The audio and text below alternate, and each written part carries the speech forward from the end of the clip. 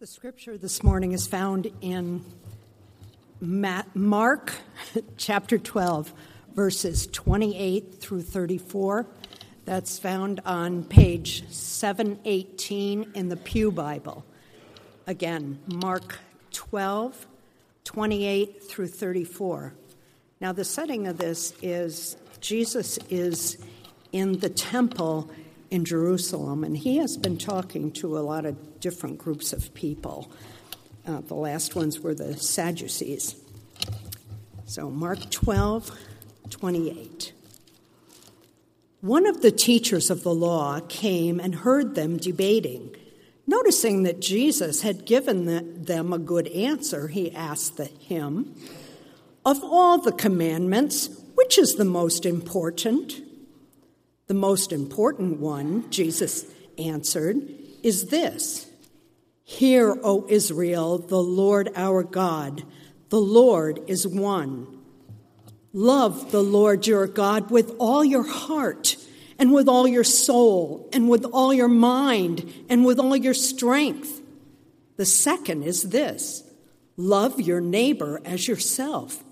There is no commandment greater than these." "Well said, teacher," the man replied. "You are right in saying that God is one, and there is no other but him. To love him with all your heart and all your understanding and with all your strength, and to love your neighbor as yourself is more important than all burnt offerings and sacrifices." And when Jesus saw that he had answered wisely, he said to him, "You are not far from the kingdom of God." And from then on, no one dared ask him any more questions.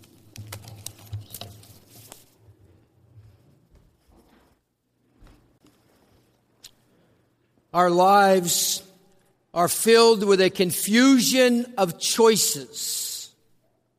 We encounter more options than we can possibly ever assess and assimilate. Every facet of our lives, even entertainment and recreation, is complicated by an ever-widening array of choices delivered at a frantic pace. Consider this. There are more than 800,000 apps in the Apple App Store.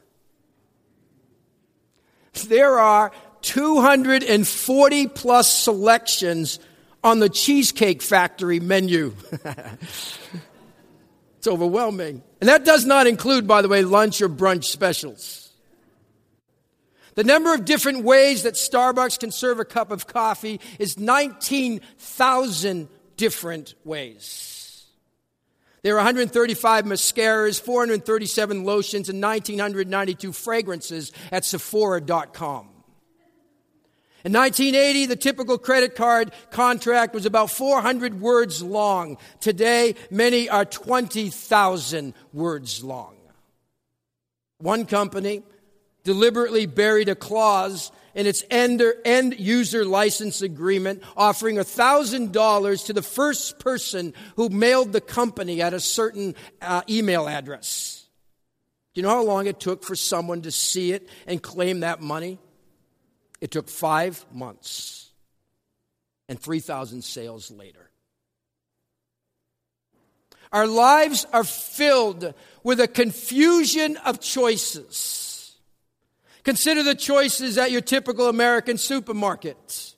There are 27 different varieties of Crest toothpaste. There are 53 varieties of Campbell's condensed soup. If you go to buy some Cheerios, you can choose from original, honey nut medley crunch, chocolate, banana nut, frosted, multi-grain peanut butter, just to name a few. I mean, it's a little wonder that a 2014 Consumers Report survey of nearly 3,000 shoppers found that 36% said that they were overwhelmed by the information they had to process to make a buying decision. That is why my wife hesitates to send me off by myself to pick up an item for her while we're walking around in Walmart. She eventually has to come to my rescue. Several minutes later, she finds me standing in the aisle doing this.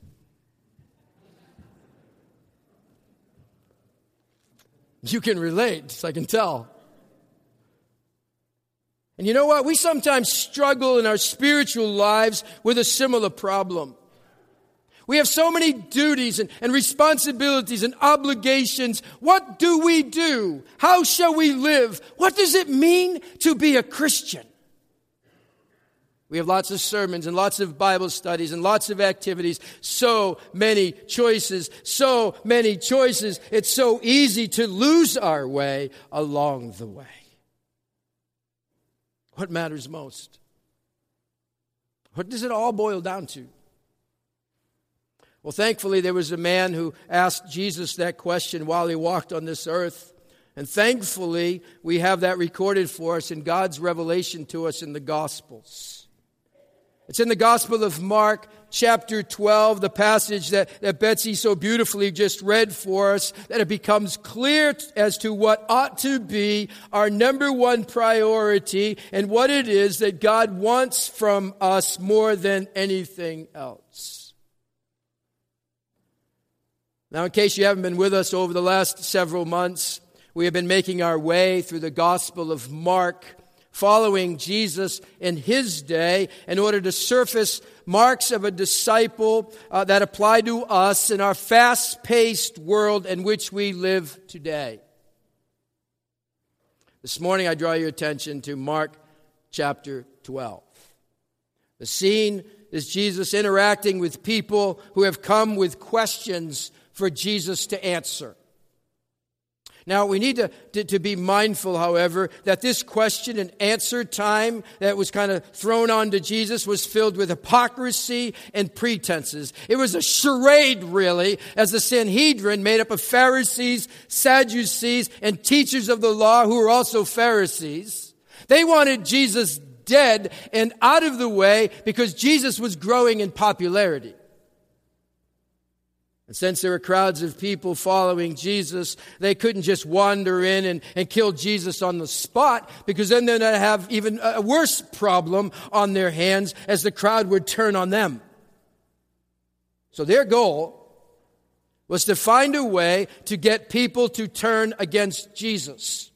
And so they devised this plan of trying to discredit Jesus publicly through the asking of questions.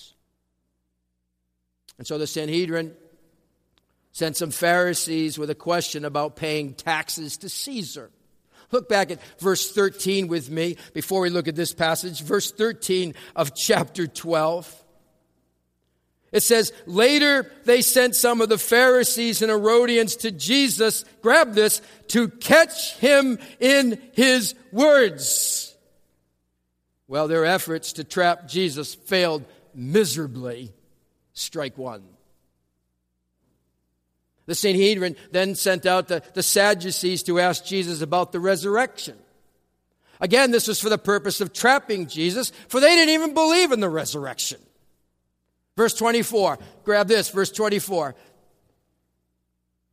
Jesus replied, "Are you not in error because you do not know the Scriptures or the power of God?" I mean, slam. The Sadducees are now silenced. Their efforts to trap Jesus failed miserably again. Strike two. The Sanhedrin regroup. This time they send an expert in the law, a scribe we call him, or a teacher of the law, the NIV says. And Mark doesn't inform us of this, but in Matthew's account of this same story, he says in Matthew 22:35, you can look at it later, that this teacher of the law came to test Jesus. To test Jesus. Here we go again. Will this be a swing and a miss also? I think you know the answer. Now, while it is true that this teacher of the law is just another pawn in the Sanhedrin's game, I tend to think that this teacher of the law has a genuine interest in knowing this answer. I believe that this teacher of the law comes with some objectivity and some sincerity. And I think you'll see why I sense that as we walk through this together. Well, let's look at the passage. The passage says, Mark 12, verse 28. Please follow along if you have your Bibles.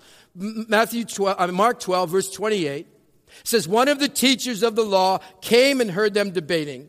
Noticing that Jesus had given them a good answer, he asked him, of all the commandments, which is the most important? He wanted to know what matters most. What is the most important?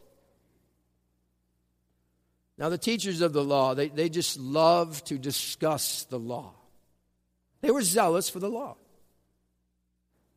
And the Pharisees took the whole Old Testament and their many interpretations of it, and they added all their traditions that sprang up around it, and all of that became their law. They had 613 laws. Now, by the way, they decided there were 613 laws because there were 613 letters in the Ten Commandments in Hebrew. I mean, it's kind of silly, but that's the nonsense they spent their time on. And of the 613 commands, there were 248 positive commands and 365 negative commands. 365. You could have a don't a day. Perfect. Now, I realize that some of this is more information than you may care to know, but it puts this question in some type of framework. And since no one can actually keep 613 laws, even the Pharisees knew that, the teachers of the law would gather around and discuss and determine the weightier, the heavier, the more important laws that they could try and keep, and then the lighter and the less weighty ones over here that maybe they can't keep, and they kind of want to divide it. Prompt this question. That's what gets this question going. Now, here lies one of the problems of legalism. If you're going to try and earn your way into heaven by following rules, you know you aren't perfect. Your heart knows it. Your conscience knows it. Your spouse knows it. Your children know it. Your friends know it. Everybody knows it. And so you're left with trying to find a few that you can keep, and hopefully that will be enough to satisfy God. Well, this teacher wants to know then how this great teacher standing here, this rabbi named Jesus, would say is the one commandment to keep. Now, the trap in this question is to get Jesus to say something that is against Moses, for then the people would be more likely to turn from Jesus. They were hoping that Jesus would elevate himself above Moses and put his teaching above the law of Moses. Then people would see him as this heretic and this blasphemer and turn against him. That was the reason for such a question as this. So the teacher of the law comes and he wants Jesus to give him the number one law. And Jesus quotes from the Shema and saying, verse 29, "Hear, O Israel, the Lord our God, the Lord is one." And every Jew around Jesus right now would be mouthing these words right along with Jesus as he was saying this. They knew these words. The Jews were required to recite those words twice a day. Jesus continues, verse 30. "Love the Lord your God with all your heart and with all your soul and with all your mind and with all your strength. The second is this, love your neighbor as yourself. There is no commandment greater than these." And Jesus, as you would expect, answers perfectly and absolutely accurately. His answer would even be in the neighborhood for which the Sadducees and the Pharisees could agree.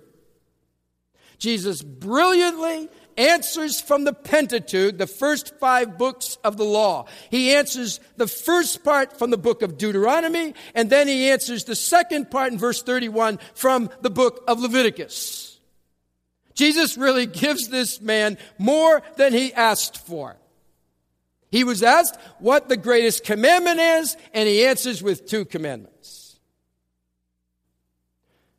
Now, if we can take a step back for just a moment, we can appreciate this man's question.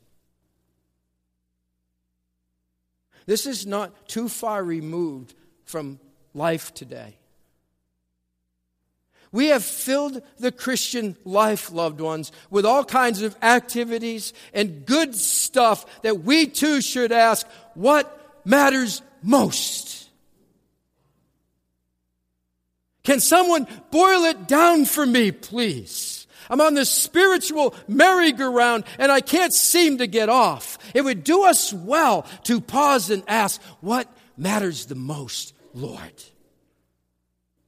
What do you want from me more than anything else? Love the Lord your God with all your heart and with all your soul and with all your mind and with all your strength. And the confusion of choices. Where does your time to love and know the Lord fit in? As Blackaby puts it, everything in your Christian life depends on the quality of your love relationship to God. If that's not right, nothing will be right. What is this love that moves it to the greatest priority? Well, I want to give you 3 aspects of love we are called to. It is a way in which we can measure our growth and our progress as a follower of Jesus Christ. Because frankly, sometimes we're measuring it with the wrong thing. Let us put our lives up against this. 3 aspects of love we're called to. First aspect, it is all-encompassing. It is all-encompassing. There is only one God, and therefore we can give Him all of our love. The supreme, most comprehensive responsibility of all people is to love that one God for who He is and for what He has done. That is why that singular word, that 3-letter word, all, in verse 30 is so significant. All. There are 4 of them. It's quite demanding.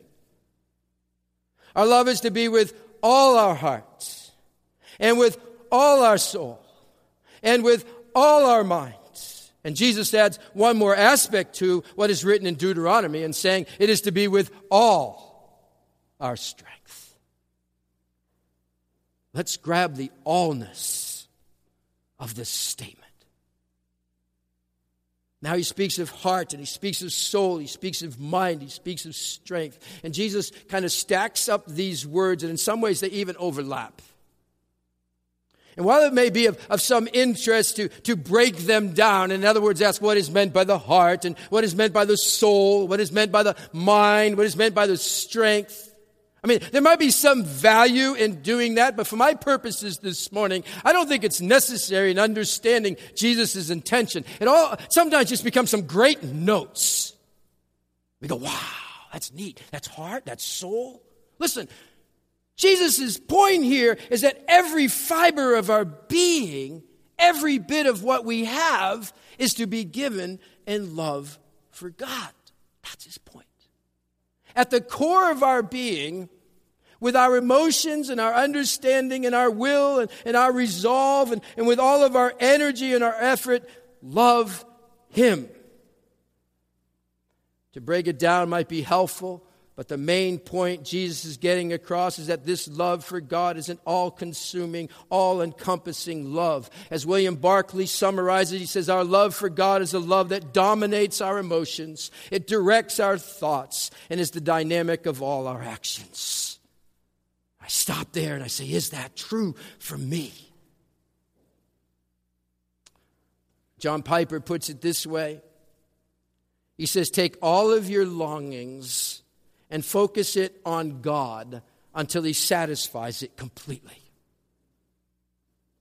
Take all of your longings and focus it on God until He satisfies it completely. Is that the direction you are moving? It is what matters most. Don't miss that it is all. Are you giving all you have to loving God? It's not a portion. It's not a tithe of what you have. It is all you have. It's not to be a segment of your life that you kind of assign that this is God's over here. All of it is about God. There is no compartment in your life, believer, that is about you. Every aspect of your life and my life is an opportunity to love God there. That means you love God with the work you do. That means you love God in your studies. That means you love God when you're playing sports. That means you love God when you enter to worship each week. That means you love God when you're driving in the car, or you're facing that trial, or you get into that disagreement, or you're carrying out that tedious task. Do I love God with the totality of our being? How do we measure whether or not we're making progress as individuals, and as a church? Are we growing in our love for God? Is what we're doing out of love for God?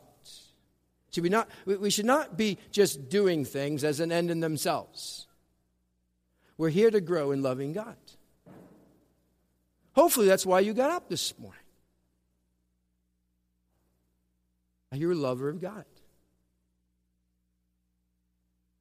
What do you love? What would others say you love?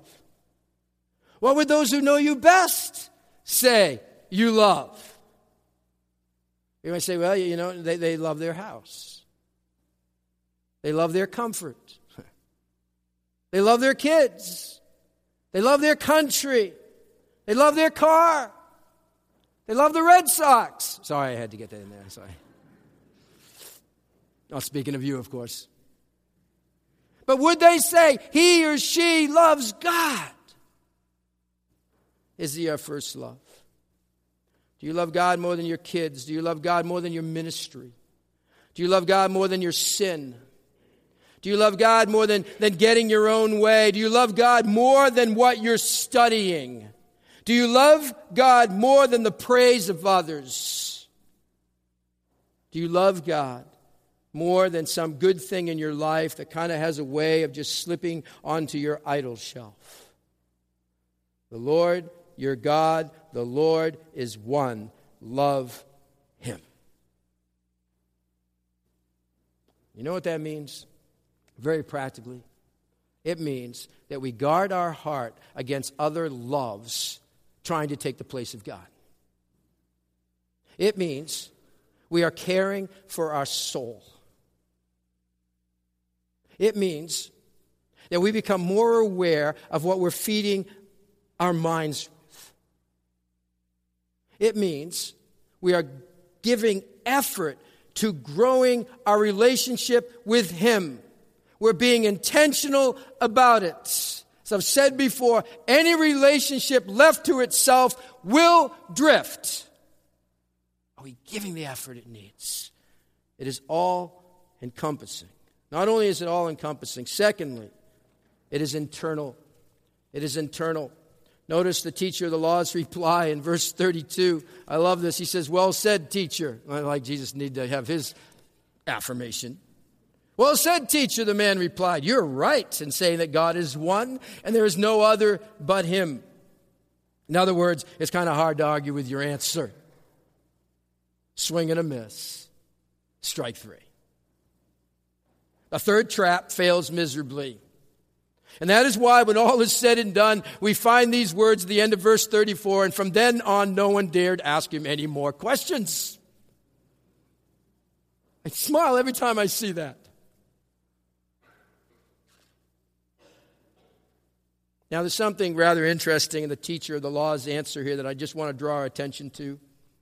It's why I think that while he did come to test Jesus to trap him, there was some sincerity and objectivity in his asking. Listen to what he says, verse 33. Verse 33, to love him with all your heart and with all your understanding, with all your strength, and to love your neighbors yourself is more important than all burnt offerings and sacrifices. He had something. Jesus didn't say that part. He's getting it. Here they are standing in the temple where sacrifices and burnt offerings are taking place constantly around them day and night, every day. And here they are in Passover week, where there are priests all over the place. The sacrificial system is at its peak. This is what makes these words so loaded, so potent. This teacher of the law says in essence, loving God and loving others is more important than all of this that's going on here in this temple. It's more important than all burnt offerings and sacrifices. And Jesus commends the man for his answer, he says at the beginning of verse 34, and he saw that he had answered wisely. Why is this such a wise answer?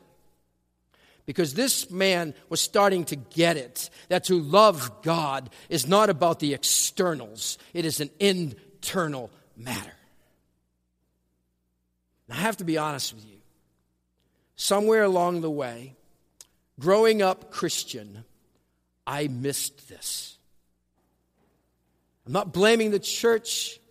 I'm not blaming the wonderful Christian home I had the privilege to grow up in. But for years, I tried to do the obedience thing without this love piece. I remember even going to youth rallies and teen retreats that called me to surrender this and to get rid of that and to obey here and to obey there. But I missed what drove that obedience. It is love for God. This is what drives our obedience. Obedience to God is an internal matter. This love for God is to be the driver behind all we do. We obey because we love God. We serve because we love God. We pray because we love God. We hate sin because we love God. We share the good news of Christ because we love God. We worship on Sunday morning because we love God. We teach because we love God. What matters most in the Christian life, we're called to love God with everything we have. Knowing this is critical to how you live your life, because among the myriad of choices, what does it all boil down to? Loving God. An all-encompassing internal love. We can do all these outward things and even know what God wants more than anything else, and yet miss internalizing it by a few inches.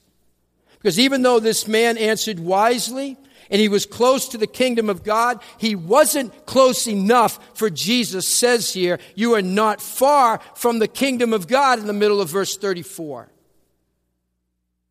You are not far from the kingdom of God. John Wesley grew up in a home where he was taught regularly the things of God by his mother.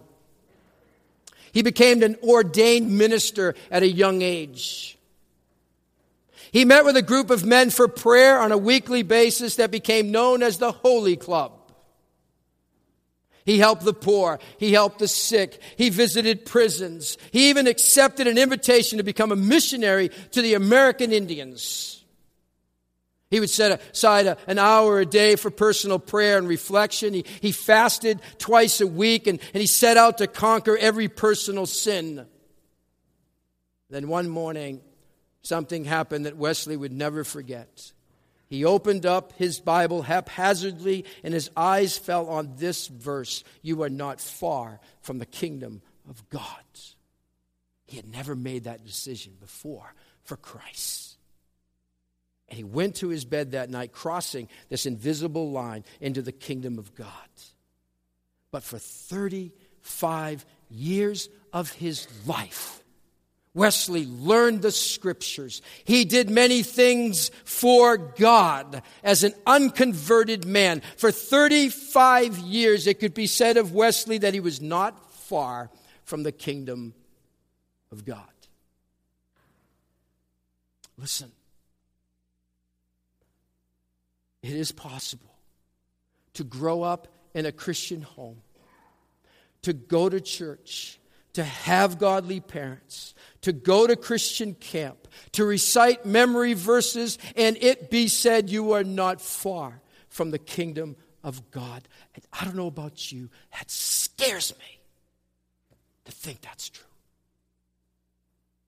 It is possible to sit under the teaching of God's word, to attend Bible studies, to hang out with God's people, and it be said, you are not far from the kingdom of God, because close is not close enough. It's not enough to know this. It's not enough to know you're to love God or to even desire and try to love God. There needs to be trust in Him as our Savior. We can't just try to love God on our own. We can't just have all the right information and know about these things. We need a relationship with the Lord Jesus Christ. We need to be reconciled to God through Christ. We need the power of the gospel to change us and give us a new heart so that we can love God. We love because He first loved us. Being on the 1-yard line is close, but not close enough. Do you need to act on that today? I ask you, are you going in the right direction? You know, kind of like the two guys who were traveling down the interstate, and one of them says, hey, aren't we going in the wrong direction? The other said, yeah, but we're making such good time, I hate to turn around. It doesn't matter how fast you're going. It doesn't matter if it's the wrong direction. It matters the direction you're heading. Do you need to turn around? Is today the day? It's been said, convictions not acted on die. Truths not followed fade. Lingering can become a habit. And we can either go in or go further away. And this man is on the 1-yard line. And we don't know if he ever made it into the end zone. Are you near but not in? Have you internalized this? I need to give you the third aspect of this love we're called to. It is measurable. It is measurable. It's all-encompassing. It is internal. It is measurable. Loving God with our entire being is more important than all the activities without that love. But we need to see here, it is a double love. For Jesus attached to this command of loving God, the love we are to have for others. He says the second is like this. Verse 31. Love your neighbor as yourself. There is no greater commandment than these. And Jesus, in giving this answer, summed up the whole of the 10 commandments. The first 4 commandments are about what? Loving God and our relationship vertically to God. The last 6 commandments have to do with our relationships with others. This is the genius of our Savior's answer. In these 2 commands, He has said it all. It boils down to love God, love others. We're to live out a double love. That's the mark of a disciple. How do we measure our love for God? We love others. A Peanuts cartoon shows Lucy standing with her arms folded and a stern expression on her face. And Charlie Brown pleads with her, Lucy, you need to be more loving. The world really needs love. You have to let yourself love to make this world a better place. And Lucy angrily swirls around, knocks Charlie Brown to the ground. She stands over him and screams at him, look, blockhead, the world I love, it's people I can't stand. You know the feeling. Loving the world isn't that difficult. Loving the people around us is. Our Christian faith must move us to loving God more, but that has to lead us to loving others. For 1 John 4:20 says, if anyone says, I love God, yet hates his brother, he is a liar. 1 John 5:1 says, everyone who loves the Father loves his child as well. A form of Christianity that does not move in the direction of loving others is selfish and mistaken. The overflow of our love for God is love for others. This is double love. Both commands are necessary. Both are inseparable, like 2 wings on a plane. You need both. So how do we measure progress in our lives? How do we know we're going in the right direction?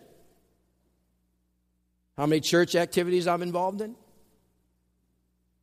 My growing theological knowledge? I'm struggling less with temptation?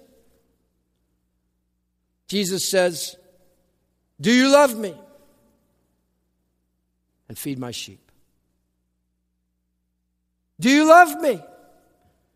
Then care for each other. Do you love me? Jesus asks. Yes, I do. Then honor others. Do you love me? Jesus presses. I do, Lord. Then forgive that person who made a thoughtless remark about you in front of others. Do you love me? Yes, Lord, you know I do. Then look past that irritating voice or bad habit. Do you love me? Jesus asks. And we go, yes. Then carry that person's burden. Be devoted to one another. Submit to one another. Serve one another by stooping to love. You see, you can give without loving, but you cannot love without giving. In all of our activities, and I've done a check on my own life on this, and I'll continue, I need to. In all of our activities, and all of our serving, and all of the things we do in the Christian life, what matters the most? Love God, love others. It is living the double love that God wants. You see, without love, all it is, it's just noise. The Apostle Paul said something similar in 1 Corinthians 13. He said, if I speak in the tongues of men and of angels and have not love, I am only a resounding gong or a clanging cymbal. I couldn't help myself but think of this. But growing up, there was this crazy game show known as the Gong Show. And I'm really dating myself here. Amateur talent would perform before a panel of critics. And we have a lot of reality shows like that now. The panelists would rate the individual performers on their talent, but every so often, when the performance was really, really bad, the audience would yell, "Gong him! Gong him!" And there was this big gong on the stage.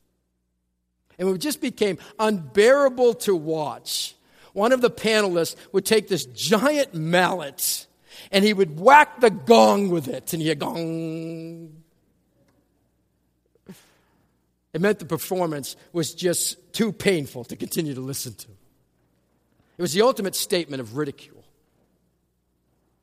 Paul said, it is possible for a believer to possess certain spiritual gifts, but if that person served without love towards others, he is only a resounding gong or a clanging cymbal. That's all it is, noise. It is possible for churches to do ministry. It is possible for churches to do a lot of good activities, to even perform well in a number of areas, yet still lack love. I'm not saying that's the case here. I'm saying let's do a check on it. You can do all kinds of things without loving. And when we fail to show love, we are only a resounding gong or a clanging cymbal. What difference does it make? Jesus said, by this all men will know that you're my disciples if you love one another. Our love for others is what? It is the proof that His love has invaded our lives. It is a love that gives us credibility to the outside community. That's how important it is. By this all men will know that you're my disciples if you what? Have a lot going on? If you're running here and everywhere, you're trying to keep a schedule, you have an agenda to fill? None of those. If you love one another. Folks, that is the proof. That is the proof of God's love. It invaded ours and changes us. That's it. Listen to the words of this song.